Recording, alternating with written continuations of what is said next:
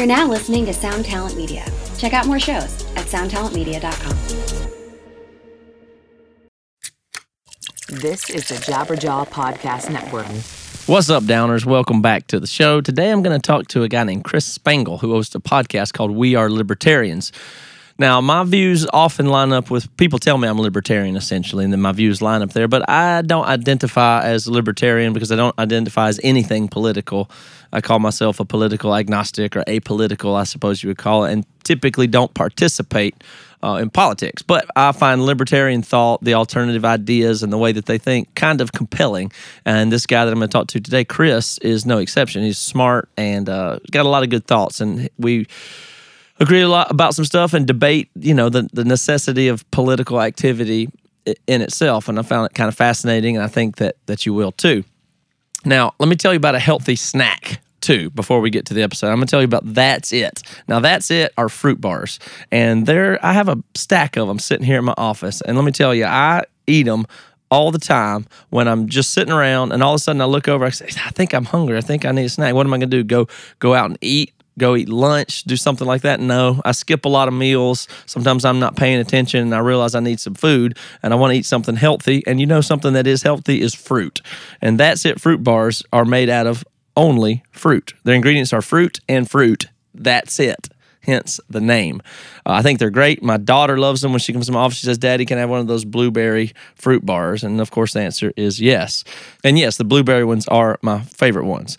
And these things are great. They're really taking off. And I think there's something really important about just having simple ingredients because you know what it is. So most people believe and feel that fruit is healthy and it's something they want in their diet, and they don't get enough of. I think some of the barrier to that is often that you have to get it, you have to buy it, you have to peel it, you have to prepare it. It goes bad if you don't eat it in a couple of days. And so those can be the barriers to eating fruit. And then other fruit products have added sugars and they're processed and have all these other ingredients, but That's It fruit bars do not. They're a good source of fiber. There's no sugar added. They have big flavor. They're non-GMO. They're vegan. They're great. They're kosher. I mean, they're as simple as it sounds. Fruit plus fruit.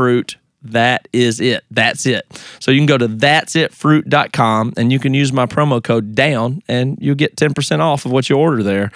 You know what? They sell these things in Whole Foods, Starbucks, CVS. I've seen them all over the place. So go out and pick one. Next time you see it, you probably already seen it. Next time you see it, pick one up, eat it. You'll know that I'm telling the truth. Then come back, go to their website, that'sitfruit.com, and use my promo code DOWN and order you some. Order you a box of them. If you can eat fruit, then you can eat this. There's really nothing else to it. Go to that'sitfruit.com, enter the promo code DOWN, and get 10% off today. And you guys know this show is also sponsored by Broadcast Supply Worldwide. That's BSWUSA.com. Get your microphones there. Get your cables there. Get your interfaces there. Anything you use for podcasting and most stuff for audio recording, that's where I get it. That's where you should get it. BSWUSA.com. Also, promo code DOWN gets you 10% off there. Now, the prices are already as good as anybody's out there. Their shipping is great. Their customer service is unbelievable. You can call them and ask them any question you want about the gear, how to set it up, or how it works. They will help you. You get your stuff shipped. They even have free shipping on most orders over $99, and you're going to get 10% off from using my promo code there. So I'm just telling you about products and services here that are good, that you should use. Of course, you eat healthy snacks. Of course, you need audio gear, microphones, that kind of thing. And you need to get those from Broadcast Supply Worldwide, BSWUSA.com, and use the promo code DOWN. You'll both be helping yourself, getting a deal, and supporting this show. All right, let's talk to Chris. Break it down, Dada. Break it down, oh, break it down. Break it down, oh, break it down. Break it down, oh, break it down. Break it down, oh, break it down.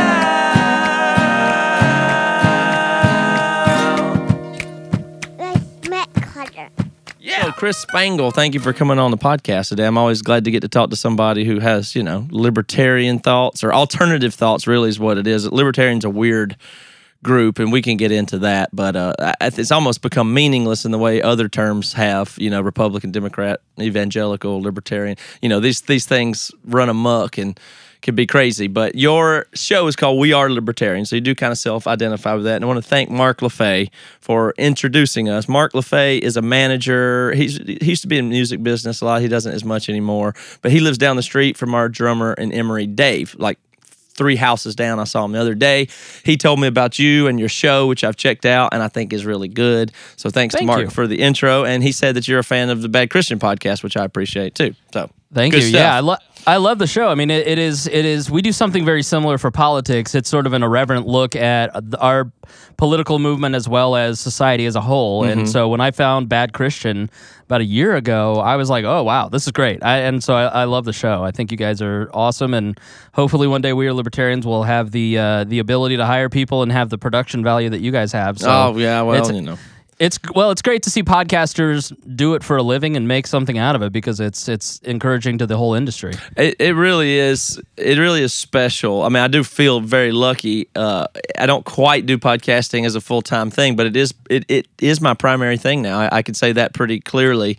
That is my main job is podcasting, and to be specific, I think I've kind of got it organized in my brain now, and there's different ways of measuring it to say that the Bad Christian podcast is probably at a level higher than Emory is, or maybe even was to some degree. Like it works. It's catching on, and I don't know what to attribute that to. Being like you said, that it's really us just kind of processing thought out loud. It's not nearly as difficult as writing an album or anything like that, but it seems to be speaking to people in a niche. I don't know if it's a niche or a broad thing, but there's something going on where all the information you get from CNN, ESPN, everything, every single day, there's more and more people that seem to kind of wake up and go, wait a second, what is all this? And they go find individual people that are processing authentically and honestly, which is what I think you do and what we do. So yeah, I think that's a huge part of it. I think that it is a thirst and a hunger for authenticity, and the millennial generation especially,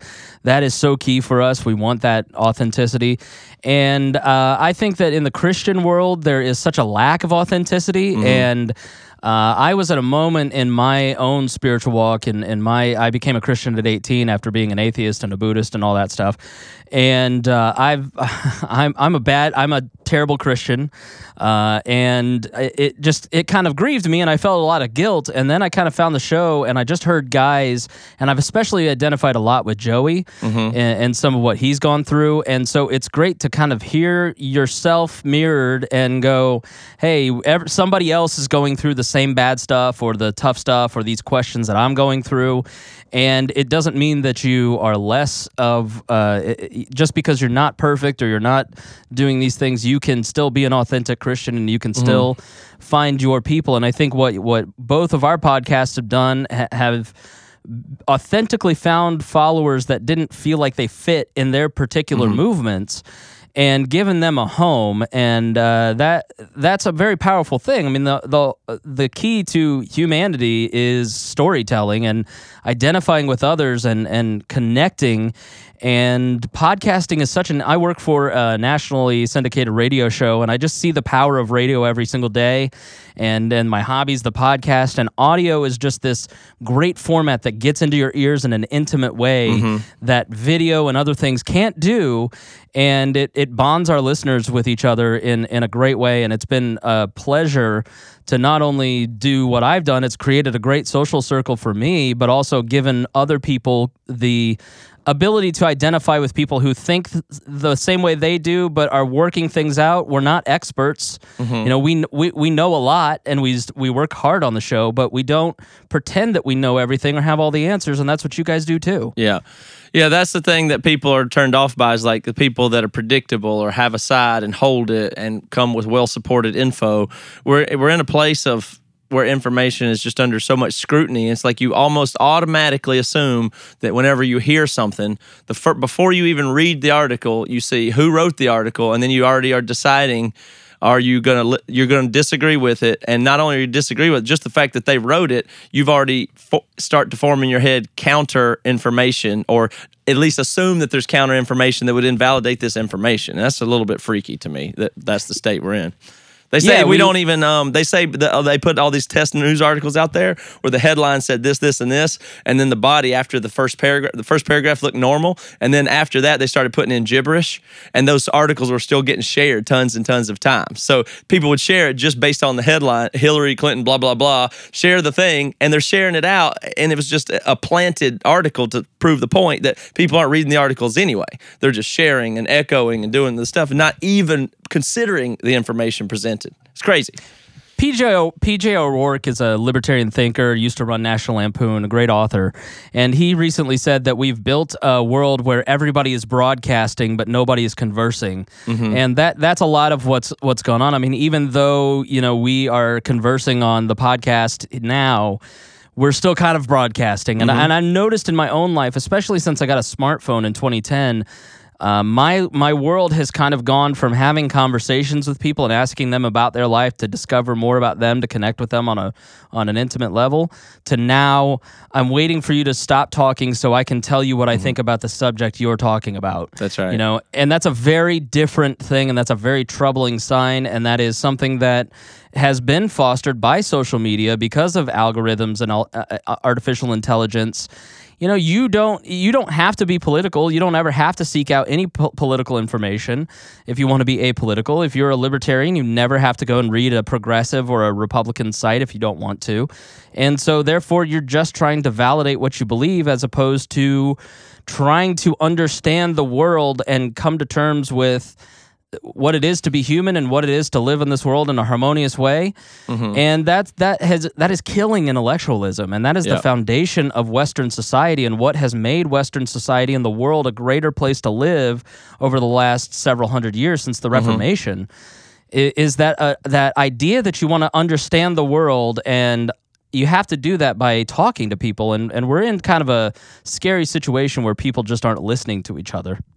I'm a little bit scared of some things. Now, you caught me the other day. You mentioned to me before we started that you heard me on Bad Christians, with some concern and doom and gloom, and I had to tell you that's a little out of character for me on the broad spectrum. I'm relatively skeptical, and that's my normal operating procedure. But in general, I believe the world is awesome. I believe that humans are awesome.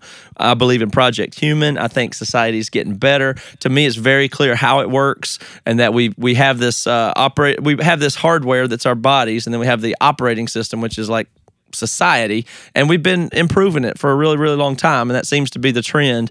But there are times when it gets wild and out of hand, and there's major crashes.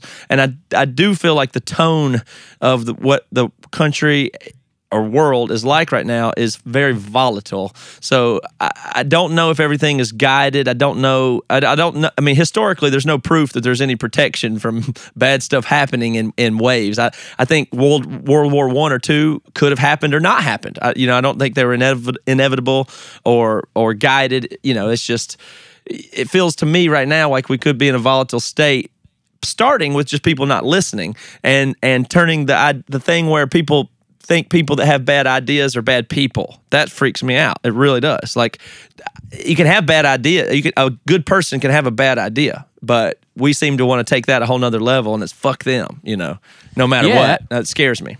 Absolutely, and it is when everybody kind of retreats into their tribe, and then that creates warring tribes. And part of what we've tried to do since the Reformation is kind of get out of that, and stop trying to go to war with each other. And in a lot of ways, we've been very successful across the world. We have far less deadly wars now than we did. We have. I live better as a lower middle class single guy living in an apartment. The definition of libertarian, right? Yeah, it's not my mom's basement, but it's not a basement. But step up from that. I live a better life than King Henry VIII, who was the most powerful man on earth at one point, because I have access to healthcare and variety of food, and I have pepper. You know, I mean, it's we take for granted a lot of the great things that society has achieved, the human race has achieved, and that has all come about because of cooperation. That has come about because we as human beings are always trying to improve the species and give the next generation a better world to live in, and we do it both consciously and unconsciously. And I think that there are a lot of dangers right now. You do have, you look at nuclear waste, you look at nuclear weapons. That is a pestilence that could immediately eradicate the entire human race or the majority of us in a very significant way. You have climate change, which whether or not you think that is real, I don't know how much man contributed to it, but it's undeniable to see glaciers melting, and we have the American dollar could crash at any moment. Well, look, an asteroid could hit us. I mean, it doesn't have to be. It doesn't have to be. You don't have to be that ideological, or it doesn't mean anything. I mean, again, I'm in this tension of thinking, oh, clearly, it seems like we're on this ever evolving, improving project, but at the same time, I don't know. It could be meaningless. An asteroid hit us next, but either way, it seems like in the current moment, we may be taking some steps backwards. Is my sense. We can never be fatalistic about it. That's the difference. You don't want to be fatalistic about it because you don't know. And I'm a person who's in my emotional life a very codependent person who's worked through a lot of that, and so my thinking is naturally geared towards catastrophizing. Well, I'm in such a good mood today, like I'm going to get in a car wreck on the way home. It's all going to be over. And sometimes I think that we, in our global thinking, think that way as well, that of course we're just going to have another world war instead of thinking, what can I personally do to get involved and be a good member of my community, my country, the world, and advocate things that increase cooperation, that increase the next generation's success. And that's why I'm a libertarian. I'm not a libertarian because I'm greedy. I'm a libertarian because I feel that the foundational principles of libertarianism are people cooperating, and capitalism has been a 5,000-year leap in human society over the last couple hundred years. It's undeniable that when people have financial interest in success, in their own personal interest in success, then everybody cooperates at a much faster rate, and it's why we have moved so quickly as a species over these last couple hundred years, because freedom of not only information, but also monetary freedom, freedom of movement, freedom from the scourge of war. These things have allowed human beings to live a better life, and we have to stop and take a step back and examine our history and examine our future and examine what we're doing now, examine why we are successful and what is working, and then start ending the things that don't work. And libertarians take a step back and go, is it working for Americans that we are the policemen of the world? In my opinion, no, it isn't. Why are we still in Afghanistan and Iraq? Why are we sending billions of dollars every single day over to other countries to support their military so they can then, start a Cold War with North and South Korea? I mean, there are a lot of things that we're doing that we never stop and ask, is the basic premise of this a good idea? And that's what libertarians try to do, is we try to say human beings flourish best when there's cooperation between people, and what government does is it tries to force everybody into tribal groups and war over those issues. Yes. Gay marriage is a great example. In my opinion, gay marriage did more to destroy the evangelical church than anything else, because because the fight for gay marriage, by making it something where we feel we have to defend our values, and we were in an uphill battle against a postmodern culture, the other side was able to then come in and say, these are hateful people. When, as Christians, we know that is not even remotely the truth. Of course, there are some. I've been to some churches where I'm just like, okay, well, I'm not down for killing gays. All right, I'm out of here. But it forced us into certain boxes, because we felt like, well, if my church friends are going to this rally, I better go too. And we've used a lot of... Do you think politics and see that, I don't know. There's a few things there. First of all, I'm super good with gay marriage. I don't know if you're not, that's fine if you're not. But to me, I don't see any reason to get involved in stuff like that. Wouldn't that be a libertarian thing? Like, just let them do it. Just do whatever. Oh yeah, I'm 100% for gay marriage. Yeah, okay. I believe that the government shouldn't be involved in marriage. It got involved 100 years ago to force blacks and whites from not marrying. Yeah, okay. And that's the point, is that government is force, and it's forcing people into boxes. It's a monopoly on force. Isn't that the way to say it? It's a monopoly on violence. They're the only ones that can, really use force or violence. And the thing that you hit on there that is that. I don't know if it's a trick, and I don't know who's behind the trick exactly. And I even think most people in government, like anywhere, relatively well-meaning. It's just the system is corruptive by nature.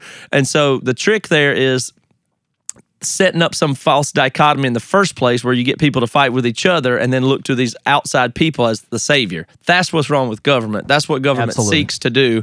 And at a small enough level, it's useful and necessary. And of course, I'm no anarchist or nothing like that, but we've passed way past the critical mass, a point where the government's, involuntary idea of politics and government and the parties is to create the fact, to try to convey to people that they disagree and they need protection and they need me to protect them. The government wants to think of itself like the mob. I mean, like, you need protection from us. You need us to solve your problems. You need us to make sure of everything, and therefore, of course, we're going to take your money. We need your money. Now, we need your money for these people. We need your money to do this. We need this money for ourselves, of course. But really, it's just trying to get you dependent on them and for things that you don't need to be dependent on them. And it's so destructive. I don't care about it on a political level, but it's so destructive, I think, on the individual level, to take the focus off you working on you. Your time. That's why. Sorry, I'm out there ranting now, but that's why I don't identify as political or libertarian or anything else, because I think the whole exercise is futile. I think everybody should turn it off and stop paying attention to politics. Focus on yourself, and you'll be fine. You're 100% a libertarian. I don't know what you're talking. I mean, you may not be a Libertarian Party member. You may not believe that politics is the answer to the solution. But what you just said is libertarian inherently. Because libertarians, again, we have a podcast out there called The Cost, and it basically talks about the human toll of government policy. Because libertarians and conservatives love to talk figures and tax cuts and all that stuff, but they never go into what government actually does to people on an individual soul-crushing basis. And if you go back and you listen to 144 of We Are Libertarians, part of this series, where it's a woman who was a victim of domestic violence, there's no way not to be anti-government at the end of that, because or episode 91, where people have where you have a woman who goes to jail for selling her boyfriend's OxyContin because he forced her at the point of a gun to do so. She got 16 years and died in prison. And because the government didn't have the ability to take care of her in a proper way. Is this the kind of system that you want to send your tax dollars to? Because if you don't, you can stand up and say no. A great illustration of standing up and saying no and questioning the entire premise of government is the movie on Showtime called The Free State of Jones with Matthew McConaughey. And you're exactly right. Government destroys individuals through perverse incentives. It isn't that politicians are bad people. They're well-meaning people. It's that they create systems of unintentionally of perverse incentives. Mm-hmm. If you've ever read Freakonomics or watched that documentary, it kind of goes into the theory of incentive economics, where you have 100 people watching this girl that we covered dying in prison. But none of these 100 people stood up and said, this is wrong, somebody should help her, because they didn't want to lose their jobs. And so bureaucracy becomes the thing that is protected as opposed to the individual's life. The point of the bureaucracy is. And then somebody like Woody, who's going out and telling his daughter's story, can't get covered on the news because nobody wants to hear about a dead criminal. Criminals don't play on the news. Mm-hmm. And nobody wants to go lobby for changing the entire system with this company that provides poor health care, because I don't know, politicians will figure out, maybe I'll send an email to my legislature. People don't get engaged because they don't feel they have to, and they have no incentive to. Mm-hmm. And I think that the Christians, Muslims, and Jews, part of what we believe is that we are to help the poor, that we are to help those in need, that those are those that are less fortunate. And by just pushing everything off to the government and saying, I cut a check every April 15th, they can take care of it, I vote for the right people, is not taking individual responsibility for your fellow human. And it disconnects you. And so when you support a charity, you watch where your dollar goes. And if that charity fails, then it can quickly dry up because people stop donating, and a new one can start because people are so pissed off about that last one that they start a new effective charity. And that is how the market works. The market is supposed to crash things and rebuild it very quickly, whereas government, it doesn't matter how ineffective DCS and how many children are being raped and murdered at the hands of bad parents. DCS, in most people's eyes, is a need as opposed to a detriment to the lives and safety of children because people don't get involved in getting information about it, and the news won't cover it because it won't sell. So that's the power of independent media like We Are Libertarians and podcasting, or in Bad Christian's case, talking about, what's going on in some of these mega churches. Is this a healthy movement for us to have? You need independent media and the freedom of information to start questioning these big institutions and going, is this good for individuals, for communities, and us as a whole? Yeah. Well, I mean, it's easy to see now. It's starting to become clear that institutions are not our heroes as we thought that they were. But that's, it might be a little cliche and easy to say I'm anti every institution. It's not that. It's just that I'm in the zone of my eyes have kind of been open to it. And if you pay attention, and it's not conspiratorial, you just notice that when things get big enough, at some point they cross a limit and they need the big question is, can they be fixed though? And so to me, it seems like most of them cannot be fixed, and thus you should, as much as possible, not depend on them and just count on them to do what they do. So I'm maybe a little more fatalistic than you, and you can correct me on that. That's why I don't say I'm a libertarian, because I don't vote for anybody. I don't vote. I ain't never voted. I mean, and I might vote in the future, but I count my non-voting as political voice. That's my voice is, y'all do whatever y'all got to do. I'm assuming you're going to screw me. I know you're not doing a great job. Anyway, let me know what I owe you. I'll pay it. I'm going to put my head down and figure out what I got to do to improve myself, to improve those around me, to share information. I'll be doing my thing. Y'all, in the meanwhile, be arguing about stuff that doesn't matter at all. Yeah. You sound exactly like a friend of mine who hosts an anarchist podcast called The Lava I'm not an Flow. anarchist, though. But what you just said exactly what Roger said to me on a recent podcast we were on together, in that we're just not buying into any of that. We're not getting involved in any of that. I'm going to focus on taking care of my community. Yeah, and I think you can do more if everybody would avoid politics. I think we'd make the world way better, way faster. That's what I'm saying. Yeah, and I think that if you espoused the type of government system that is outlined in the Constitution, you would be considered an anarchist in this day and age, because we've gone so far towards 1984, and I think that you are 100%. That is a very libertarian thought, in that I don't want the government intervening overseas. I don't want the government intervening in my financial life. I don't want the government intervening in my love life. I don't want the government intervening because it's not good at it. It's not effective. Right. And anybody who makes the argument that it is just wrong. Like it's people who are stepping outside of this false paradigm of the two-party system. I advocate that people go vote. I vote mostly Libertarian Party. I voted since I've become a libertarian 10 years ago. I've voted in every election for all three parties. I've never voted straight ticket libertarian. I voted for everybody because I'm looking at it on an individual level. I vote because I want my protest to be heard. I think that it is an important piece of free speech to go in and participate in democracy and to register your no vote against the entire system. But I'm under no illusions that, Gary Johnson was going to win the presidential election and that he was going to get elected president, because I think that if you look at Donald Trump, let's say a third party did get elected in 2020, look at how effective Donald Trump has been against the deep state. The deep state is identified as the establishment, the permanent Washington, the media class, the agencies like the FBI, the EPA, the lobbyists, the culture that is created around Washington, D.C., what Trump has labeled the swamp. They have never given Trump a chance, and I'm not pro-Trump in any way, shape, or form as a moral agent or as a politician in his policies. I think he's done some good things and some mostly incompetent things. But he's been largely ineffective and immediately attacked because he is not part of that system. Right. So they'll do anything they can to impeach this guy and get him out of the office because Mike Pence is kind of a squish that they can push around, and he's really one of them. And so, yeah, we are in a lot of ways past the point of reform in government institutions. Right. That's what I feel like. It's past the point of reform. Yeah, because government they have more guns than us. That's why the Second Amendment is so important. Is that we have the right. I mean, again, Free State of Jones was just such an illustrator. I saw it last week and watched it 3 days in a row because it was just like, oh man, these Confederate soldiers and runaway slaves took over half of Mississippi or a quarter of Mississippi because they had guns, and they just said, no, we're not going to participate in the Civil War anymore, and you can't just go around and lynch us anymore.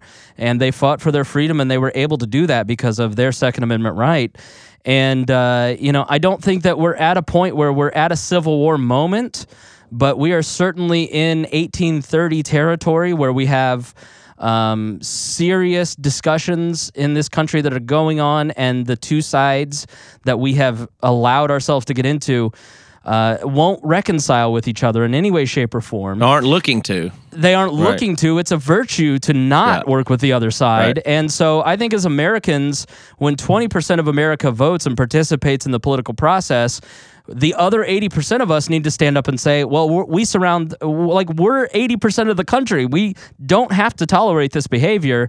But most people have bought into the fear of, if I don't vote for Trump, then Clinton will get in, and that's much worse. As opposed but that's to, just fear mongering on both sides. Exactly right. I mean, it's all it is. It's not. There's not anything meaningful about that. Do you think my choice to not vote publicly? I'm saying this. I don't vote. I don't. It's non-participant. It's, what do they call it when you didn't want to go to Vietnam? A conscientious objector. Yes, I mean, right. Is that? Do you find that a valid viewpoint of mine? It is not a choice that I would make. It's not a choice that I do make. I have a lot of friends who do make that same choice. I do think that there is a statement in that 80% of people that do not vote. But I also think that you are allowing your voice not to be heard as effectively as if you did vote for a third party, or if you started your own party, or if you donated to a candidate that was closer to your ideology. I would guess that, if you are anywhere in America, that if you get involved at politics at the local level with any one of the four political parties and independents, I would say that now we have two major, which we know, Republicans, Democrats, two minor, Green and Libertarians, and then we have independent candidates and smaller independent parties. There's going to be a candidate that does resonate with you at some level, and they don't have money or help or donors. But I see that all as secondary, though. I see the whole government process and politics of being all they're doing. I'm a culturalist. I mean, I don't know if that's a term, but I believe in culture. I believe you create culture. I believe that entertainment and politics will reflect that. Now, politicians are more like leeches. They just wait and see what the culture's doing, and then they're opportunistically play to that. So if you want to affect your culture and make it be what you want it to be, you operate in that sphere, and then the politicians they'll don't vote the guy in he's not going to change anything. He's only responding to what we're already liking, wanting, populism, socialism, whatever it is that we're into. They're just responding to that in an opportunistic way anyway. So you can have more impact in culture than you can have in politics, certainly with some vote. And I'll give you an example all the way down to a detail, and this will sound selfish. Now, in the broad sense, I believe that about all of culture and everything. I believe that about philanthropy, everything. But this is just a personal one. I've heard last night, they sent a story out, said the Seattle City Council voted to start instituting a state income tax or city income tax, whatever it is. City income tax, like 3% on the wealthy. Now, we have a super high sales tax and super high property tax. So we've all in Washington, it's great that you don't have income tax, but you certainly pay the taxes in these other ways. And now in Seattle, they're passing a income tax that's going to be contested in court and blah, blah, blah. But it's only for people that make $250,000 or above, rich people, they say, which I certainly don't make that much money, but that's still horrific, I think. And of course, if that works, it'll come on down, then it'll come on down, and eventually there'll be income taxing me and everybody else too. That's how that's going to go. Now, I have two choices. I can fight that. I can study it. I can go to the court. I can write my senator or whatever. Or I can just freaking make more money, figure it out, figure out how to take care of myself. Of course they're going to do that. Of course they're going to come for my money. So I'll be better off spending my time focusing on me and what I'm going to do and how to pay my taxes right and how to be effective and deciding where whatever it is. But I don't feel like I'm going to change that. That's just what they're going to do. That's already assumed. So I'm not playing their game. I don't want to waste 200 hours lobbying and showing up at meetings, and that's a waste of my time. It's not pragmatic. Here's yes and no in some cases. But here, it's all a gamble, okay? And I'll tell you why I agree and why I don't think that by stepping out, you're doing a podcast, okay? I used to, let me start at the beginning. I used to be the executive director of the Libertarian Party of Indiana. So from 2008 to 2012, I was the sole full-time executive director of Indiana's third largest political party. And my entire job was going around organizing people to get involved in politics and direct action politics. And time again, I saw people go to their county council meetings or their city council meetings and stop mega projects that would have cost hundreds of millions of dollars because 5 people showed up. And they brought a video camera with them, and they were going to document it. And the local media is so underfunded that when citizen journalists start getting active and start saying, we're going to expose what you're doing, they run for the hills because most politicians are cowards. Okay. So I would say be open to the idea of direct action politics, because I think that in certain cases you will find something that is that you're passionate about, and that when the time comes you can get involved and you know how to get involved and you've kind of flexed those muscles. But I don't think that it's mandatory. I went on then to work at a think tank, essentially, and I was the marketing guy for a think tank. And I saw the direct action and the policy side of it just didn't really fit. And that's why I started We Are Libertarians, and why I continue to do it is because I think that it's much better to weaponize this material in viral ways through the podcast, through video content, through Facebook posts, and feed people information. It's a much better use of my talents and skills than it is to go out and spend time at a city council meeting, very much like you. You're clearly doing something. You're having somebody on your podcast that, you're taking a risk. There are going to be people of all political spectrums who are going to go, I'm not going to listen to a libertarian. They're losers, whatever. But you're interested in hearing that information and wanting to have that discussion, and that is important. You're feeding your audience with information just like we do at We Are Libertarians. And so because it's been more effective for me. I've created more libertarians and gotten more people active in direct action politics by myself stepping out of that and encouraging people to do it with a microphone as opposed to picking up the phone and calling them. So you are active, but I would just say you're mostly right. But be open to the idea of getting involved, because so few people get involved in their local ordinances and local city council races. I think the local's more important. I understand that. It absolutely is. You have more potential for influence there, of course. Let's not pretend that calling your congressman does anything, but they do listen to that stuff sometimes. Well, libertarians are pragmatic in the way they think about stuff, so I'm with them there. I just feel like I'm slightly more pragmatic. It's all like they still, what you said there about showing up with citizen journalists and stuff like that. That can work, but that's not exactly, if I had to pick that apart, that's not exactly what I'm talking about, because that's exposing corruption. That's great. Go do that.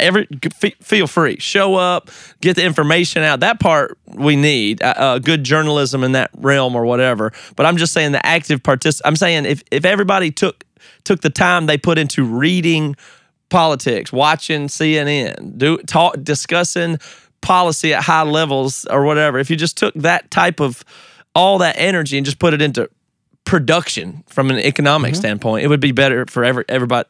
The tide would rise of the country. We have a system.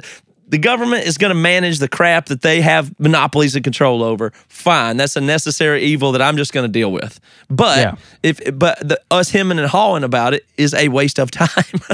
Yeah, and listen, a lot of television journalism is a joke. Like if you're watching TV news, you are watching propaganda. Like if you are going on CNN and expecting to get that day's news, you're being completely fooled. It's just entertainment. It is it's entertainment. empty. That's exactly right. Yeah, and right. So don't fool yourself into thinking you're doing something of any consequence by absorbing it and parroting it back. It's a waste of everybody's time. If you have been posting about Russia nonstop for 6 months, you are a useful idiot. You are not somebody who is spreading good information. You are again, it's just what the communists call a useful idiot. You are somebody who is helping the movement, only the movement happens to be the deep state of the United States that buys into the paradigm that they control us, as opposed to going out and thinking independently for yourself. I mean, there's good journalism going on. There's good news to be had, but TV news is not where that takes place. Mm-hmm. I mean, yeah, no, I agree. And so in general, I'll tell you, I'll put another spin on it. I'm kind of pro USA and government. I'm not even, I mean, we need them. It's fine. Again, I just consider it a necessary evil. They're going to take 30% or whatever it is they're going to take. That's just the way it is. It's still better than anything else I'm aware of. And I believe you should support our president, whether it's Obama, Trump, whatever. I think you should support them. I think they won. I think they win fair and square. I think it is what it is. That is the system. I mean, this is how it goes. So it's not that I'm anti them in some crazy sense. I just think it's a distraction from things that actually matter. When I think culture, people, stuff, you can really do it. I think the only thing that's important about a president, I know there's, I'm using hyperbolic language here. If people can't figure that out, whatever. But I feel like one of the most important qualities of the president is just his vibe. Obama's my favorite president ever because he was so chill, I would say. And that's it. That ends that with me. I think he looked good. I think he made everybody pretty calm. I made everybody feel pretty good.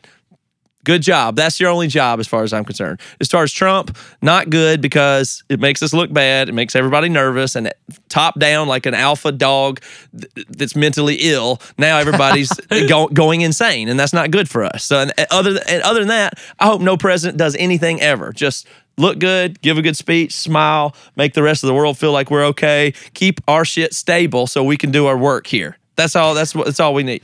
So a lot of what you just said is kind of where I identify with you, and what I was saying about that episode, it was the beginning of the Elevation Church episode on Bad Christian, where you kind of talk about how, you just were so close, but there's still an element when you just start dipping I'm just going to take half the red pill, okay? I'm just going to take half of this. Yeah. I'm kind of there, but I want my friends to like me, so I'm going to say that we don't want to be anarchists. We want some government. Yeah. I think that we should honor the president. But then, like, you then go on to say, all of what I just said was just so you will continue to like me and listen to me and respect me, but I don't believe any of it.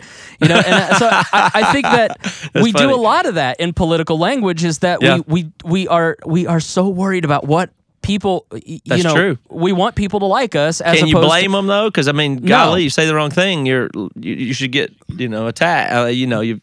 It's crazy. It's why Trump's going to probably win re-election. Trump has tapped into the authenticity that Americans are craving. He says whatever he says, and it's all horrible stuff. It's kind of it's a little bit of a distraction to keep people. The CNN meme, the GIF that he tweeted, was only to keep people from paying attention to the fact that healthcare failed. He used the media to turn the discussion from his failure into something that the public doesn't care about, which is his antics, because we know that. That's a known quantity with Trump. And so, for me to stand up and say, I like Neil Gorsuch. I thought he was a good pick for the Supreme Court. That's about the only thing that I think Trump has done. I think he's done some good things. I think that his lack of focus on foreign affairs is good, but I think his temperament is bad. And like having a genuine, authentic evaluation of any politician or the political process is oftentimes met with, just this scorn. So we just go, I'm not an anarchist. I think we just step away. We kind of go to platitudes and we kind of go to cliches as opposed to just saying exactly what we want to say. Which is what though? I mean, are you anarchist? Do you think we need to knock the government off or something? No. I am technically I'm called basically a minarchist. So I believe in a constitutional republic. I believe in the Constitution that the founders created, a government that allows for the rule of law, that allows free markets, that allows the protection of the states by not a standing military, but when we need a military, we have one. And it's a very, very small government. It's a very limited government, and it's very far from what we have now. The United States government looks absolutely nothing like the Constitution as it was intended. So I'm not anti-government. I believe that we should have public courts, that force needs to be centralized in some location. I've had some of the best libertarian minds in the world explain private courts to me in an anarchic society, and I don't buy it. I don't get it. I'm sorry. It's just not going to work. But I think that when we have a government like we have now, we're dangerously close to a system in, like the things that Edward Snowden exposed, to what Orwell wrote in 1984. And I think no doubt. with a major catastrophe, we could very quickly slip into 1984 with some sort of catastrophe, as you talked about earlier. And so I do my best to go out and talk to people and do things like this, to go out and say, hey, you don't have to equivocate. You don't have to buy into the narrative. You can think differently, and I think that politically, you're going to probably get to a place where you're at spiritually, where you have found the courage to come out and say these mega churches are bad. Not bad, but there's problems with these mega churches. That what Bad Christian has done, I think, for a lot of people, for me especially, I was really struggling a lot, and I don't know if I talked about this earlier or what, but it made me realize there are serious problems, and kind of everything that I've felt I haven't been able to articulate, and these guys articulated it. And so I think you're going to get to a place where you kind of stop worrying about other people's the societal acceptance that we all kind of seek. You're going to get there politically, and you're just going to go, this government sucks. I'm an American. I love America. I'm going to participate in the process, but I'm going to hate 99% of it, and I'm not afraid to say it. Yeah. Well, but it's past the point of reform. So what's the point? We're not going to fix it, right? Yeah. I just don't see the point. Well, and that's the hard part, and that's something that conservatives and libertarians have not done a great job of articulating, is how do we start moving backwards? How do we start heading the other way? And that's the scary part, is once you get 50% of your population depends on some government paycheck, be it welfare or... Is that true? Yes. So, oh, gosh. Between soldiers and government bureaucrats and local and city bureaucrats and welfare, more than half. So once you have over half your population that has the vested interest and incentive in keeping the system going, we're kind of where we're heading. We're not heading towards collapse, in my opinion. We're heading towards a zombie state, sort of like Japan. Maybe so. Yeah, Japan has over the last 30 years been a zombie state where they have stagflation and they just kind of limp along without any growth. But that's bad, because that puts pressure, and it's why you have the wealthier class maintaining income and the lower class going on welfare, and the middle class is shrinking because the money supply isn't moving around all the different generations and all the different, classes. Yeah. So that makes me just think about unintended consequence, though. So again, it's like you don't know where this, you don't know where this is going. Like maybe it goes so bad that everybody gets on welfare, and then we stumble into some kind of universal basic income, and it's good and we didn't know, or we do it and it's the worst thing ever. Who knows? My sense is it's stable. It's been good. Quit messing it up. Leave it alone. Nobody touch anything. Stop. We'll just ride this out. It's got, things have to change. Nothing stays the same. But can't we just try to keep this thing under control here? Just ride it out. Just deal with it. Pay the man his taxes. Let him steal your money. Whatever. It's bad. But if we rock the boat too much, we might all fall out, I'm afraid. Who thought that we all hated healthcare, and we've talked about reforming healthcare since FDR or Woodrow Wilson or whatever. I think it was actually Teddy Roosevelt who started talking about a nationalized healthcare system. And we finally get it, and that's worse than what we had before. Now the Republicans are going to make that even worse. It's like, just stop helping. Just stop. Don't touch anything.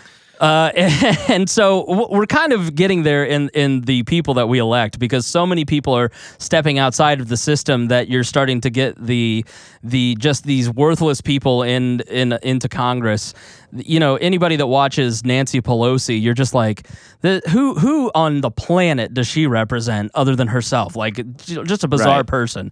There's nothing authentic about it. And so, yeah, the unintended consequences are huge. I mean, you look at something like student debt, that's part of the reason that we are going to... We could end up with a class system very easily because of student debt. Yeah. Because in a country that was founded on the lack of a class system, you have now, I'm 33, and so I turned 18 2 days before 9/11. And so my generation, and I don't know how old you are.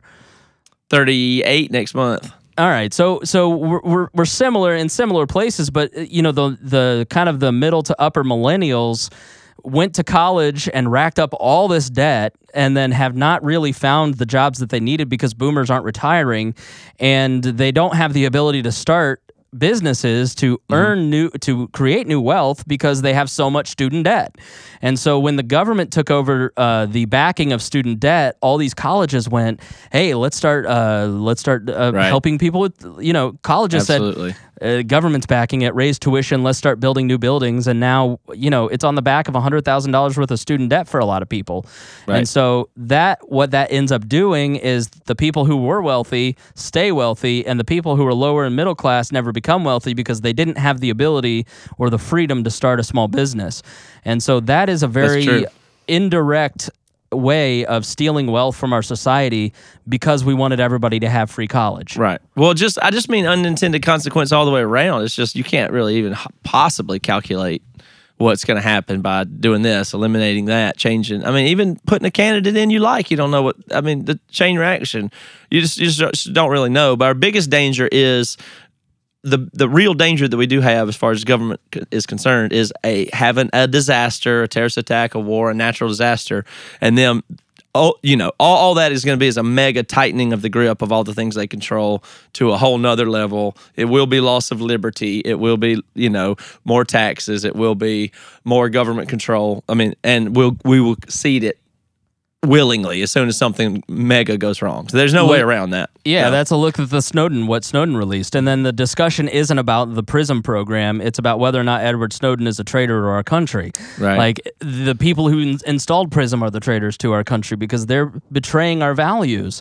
And we let them get away with it because we've stopped articulating our values as Americans because we don't have any common values because we're allowing the siloing of information to take place. We're not engaging with people in our community. And it's just so desperately important that we start talking to each other and having conversations and allowing other people to disagree with us and having there's things that you've said that you disagree with and probably vice versa on this podcast, but we're going to leave better friends because we had a conversation that connected us, that linked us, as opposed to us going, well, he's an idiot, I'm better than him, and everything I believe is right, and fuck that guy. It's and that's kind of what we're doing, and so I think the answer is personal responsibility, and so much I agree with that. Yeah, so much of what like libertarianism to me is so compatible with my Christianity because Christ could have forced everybody to be a Christian when he came to earth, and he could have had a military force as the Jews at the time expected, but he chose to persuade people of his values and look at the movement that he built. And in very much the same way, Americans have to start articulating American values to each other and agreeing on basic principles and not letting and finding it unsuitable when people violate those and stop voting for these people.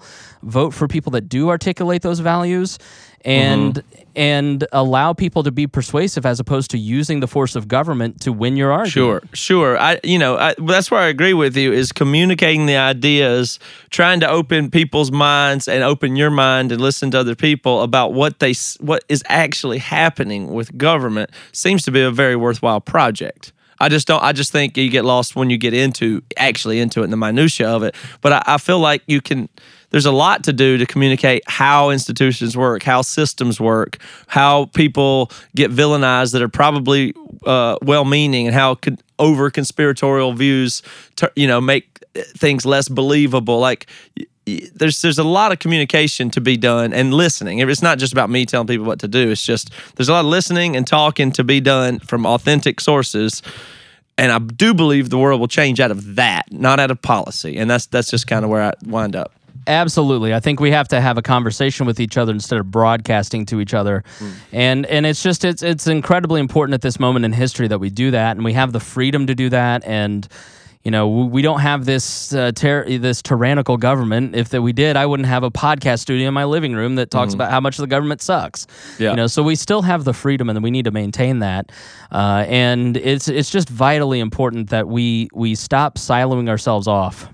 Mm-hmm. I totally agree. Chris, thank you for coming on the show. I want to have you back whenever you want to come back, and we'll talk about like more narrow issues. This is pretty much a groundwork hour we've spent here just to kind of get acquainted. But I'd love to actually objectively look at a topic or an example of something and stick with it for a whole podcast and, walk through it actually in depth on let's say minimum wage. Do that for 45 minutes or something. Absolutely. I'd love to do some stuff like that in the future. I've enjoyed talking to you. I'm definitely on your wavelength, and I like your show. I hope that people go check out We Are Libertarians. So thank you. I appreciate that. And anytime you want me on, I'm happy to be here. I'm a huge fan of what you guys are doing, and thank you for it.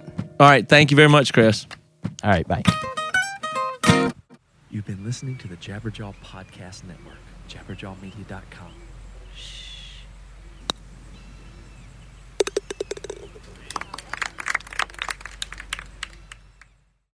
This is Krista Makes, guitarist and vocalist for Less Than Jake, and host of Krista Makes a Podcast, a songwriting podcast where every week I'm joined by an amazing guest to break down the writing, recording, and release of one iconic song from their career.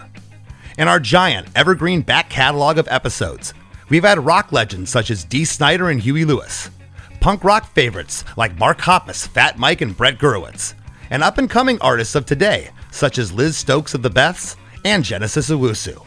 We've had guests from all genres and styles of music, and I guarantee that if you peruse our back catalog, you'll see several episodes that'll make you say, man, I gotta hear that. Whether you're a fan of music or a creator of music yourself, you'll take away a whole new appreciation for the songs you know and love. Krista Makes a Podcast is available for free on all the places you could possibly listen to podcasts, and new episodes come out every Monday. Bonjour, this is Fabulously Delicious, the French food podcast. I'm Andrew Pryor, and every week I bring you the wonderful and fabulous people involved in French food, whether they're here in France like me or from around the world. Each week, we dive into a specific topic, be it a French dish, an ingredient, or a French cuisine cooking technique. My guests are all about French food, so come join me on Fabulously Delicious, the French food podcast. Bon app!